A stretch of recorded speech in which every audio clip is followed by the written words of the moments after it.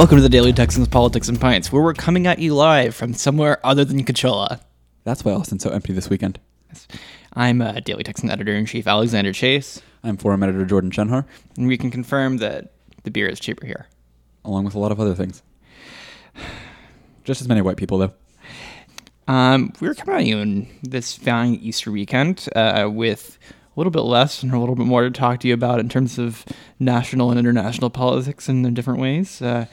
As we record this, the biggest news of the day is that the White House guest book is being removed, which really just feels like a big letdown in terms of our daily expectations, doesn't it? I mean, for one, I'm glad that the Trump White House is saving $17,500 a year in released guest logs. I mean, I don't know why it costs the government $50 a day to upload things onto the internet. Yeah.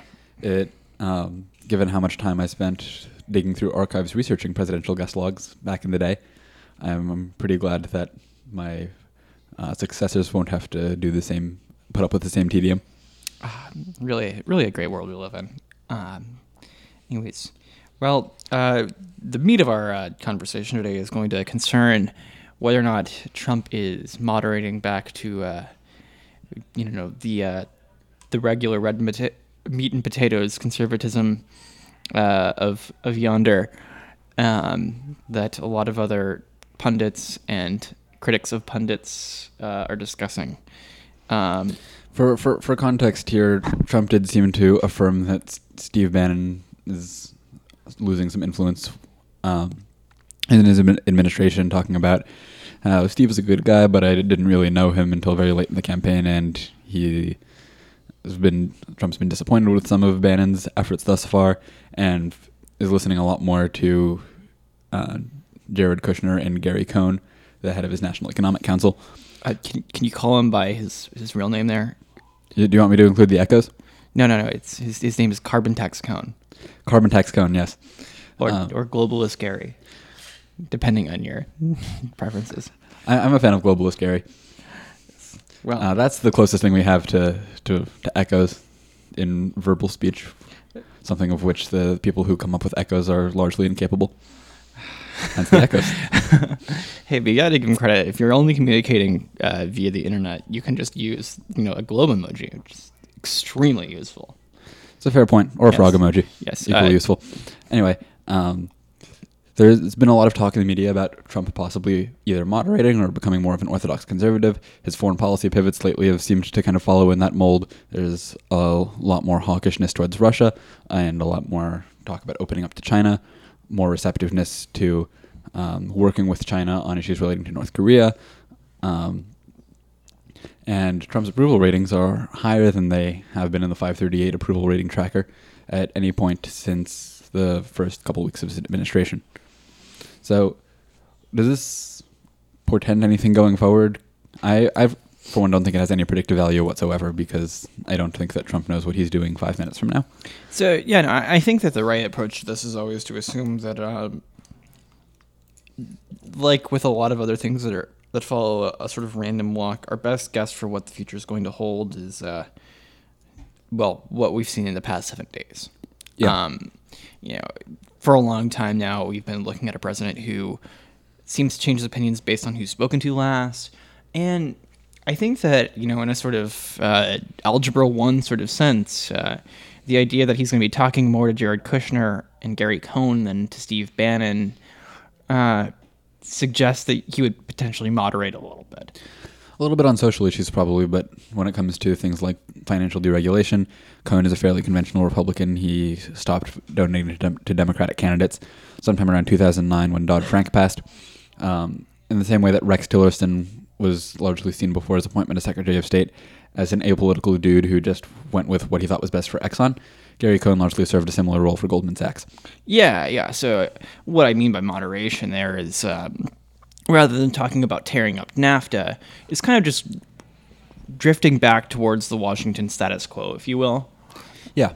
We have arrived at certain conclusions that things are the way they are, capital letters at the beginnings of each word there. We keep China at arm's length and want to improve. China bad, NAFTA kind of okay, et cetera, all kind of like sort of consensuses that have existed for a while that he kind of looked like he could have torn apart. And I think that the sort of that sort of algebra 1 math that we're looking at would suggest that he would want to keep more things intact. And for those of us who don't want the world to, be completely upended as we're trying to figure out we're going to be employed in the next few months, this is probably a good thing. But I mean, who are we anyway? Globalists.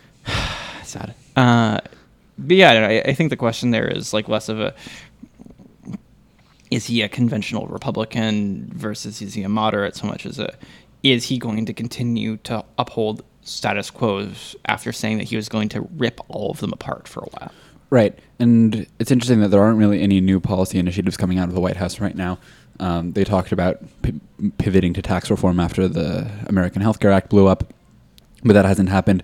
There have been a few talks about going back to healthcare, a few 2 a.m. phone calls, what you doing texts, etc., to congressional Republicans trying to see if he can revive what used to be there. But it doesn't seem to be really landing at this point, much like that analogy didn't. I don't know. I mean, in some sense, it's really a lot of the same and not particularly doing anything, and that it's sort of Drake governance. It sounds nice if you want it to sound nice. If you're not into it, you're probably going to hate it, and the core constituency. The power move at the center of this all is trying to make things the way they were before. It doesn't really seem like there's any passion for the things that they're doing, though, particularly on healthcare. We should probably stop. Yeah, no, I agree. I mean, I remember reading a piece of analysis saying that congressional Republicans, are tired of taking a crowbar to the face from Democrats whenever they, get told that their attempts to fix Obamacare will take away coverage from people, and that they don't want to touch it at this point. And it's odd that you don't even like the throwing red meat to the base tax reform. Washington consensus among Republicans sorts of moves aren't happening at the sort of speed we'd expect. I would have expected that by now we'd have 3 different suggestions on how to change the tax code on the table, and a bunch of people who've been rearing to get after this for years, really, really chomping at bit, and throwing their best suggestions on the table in an effort to get tax reform actually happening. But Gorsuch got approved, and there doesn't seem like there's a whole lot else coming down the pipe right now. It really doesn't. I mean, maybe we'll just see a shift to foreign policy. And it seems like what's going on right now. Last week marked the first time the U.S. military used a massive ordnance air blast, or the mother of all bombs, it was dropped on an ISIS target in Afghanistan. This morning, reports were that the number of casualties among ISIS fighters was in the 30s, and that there were no civilian casualties, if you're willing to believe those sorts of things. I don't think that we can adequately comment on whether or not that's true, but that is the report. Yeah, information about that won't come out until later, although given that the military did send out a pretty advanced warning to all civilians in the area that tried to evacuate them, and the ISIS targets that the mother of all bombs was designated for were underground. It seems plausible. Yeah. I mean, discussion about this has been at times very dumb, and in aggregate, kind of exactly what you expect.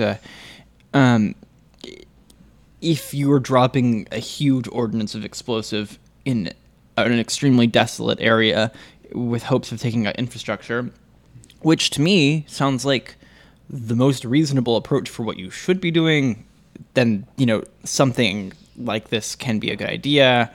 The province that this strike took place in is populated, but just like Texas is populous, just because a strike happens in a populated area doesn't mean, or a populated province doesn't mean that anyone is actually dying. That's not just the security guards for the caves that they were bombing.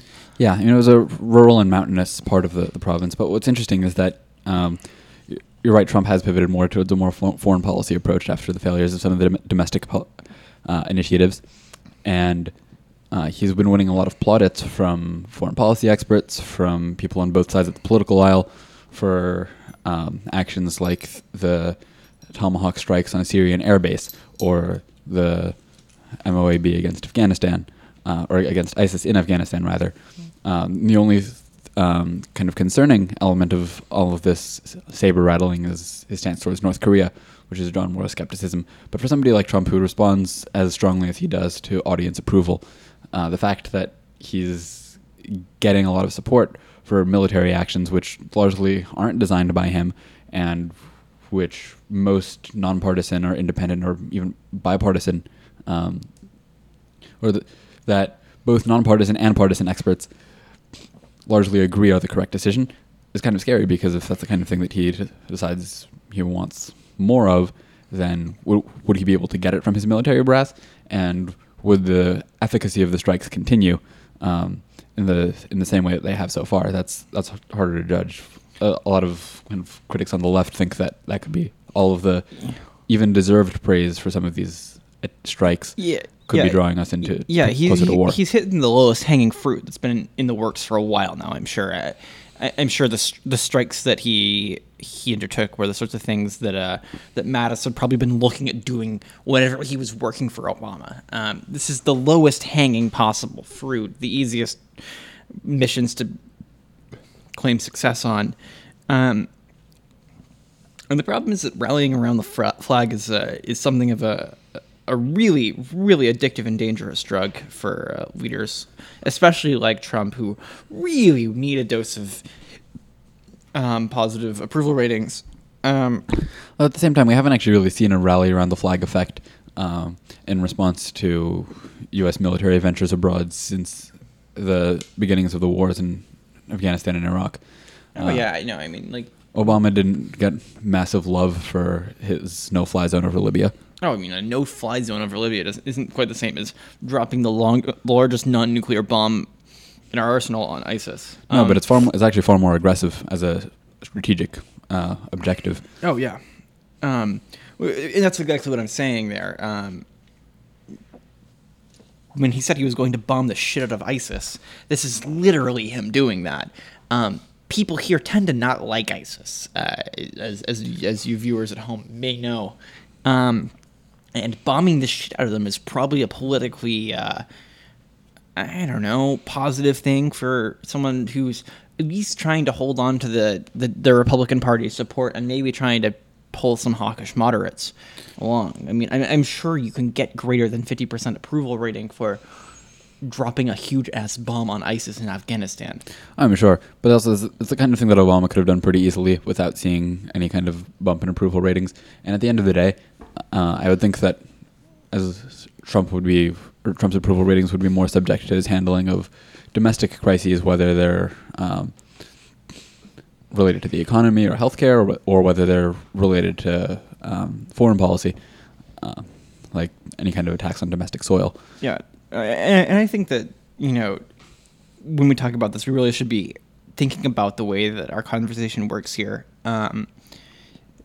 There's a sort of there's the necessary reality for us to face that Trump is going to base a lot of his decisions on what pundits say and what consumer reaction, if you will, is. If he's a businessman, he should care about what his consumers think, and the consumers here are largely the Republican base, and as long as his people like him, as long as he can pull approximately 50% of people towards him, he's in good graces, probably in his mind.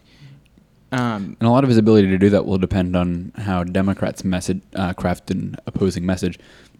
Hillary Clinton's campaign largely tried to cast Trump as somebody abnormal and say that abnormality is bad. But if Trump is aligning himself more closely now with a mainstream Republican agenda, then it might make more sense to pivot towards a more populist, attacking the conventional Republicans approach. Yeah. We'll see kind of how these things play out. Small sample size. This is the first real week of real changes in any foreign policy we've seen after trying to change healthcare and definitely changing a lot of approaches to cabinet. According to Fareed Zakaria, it's his first week in office. Yeah, no, and that's exactly what I think is like the sort of thing that we, as people who like to comment on things with reckless abandon, should be thinking about.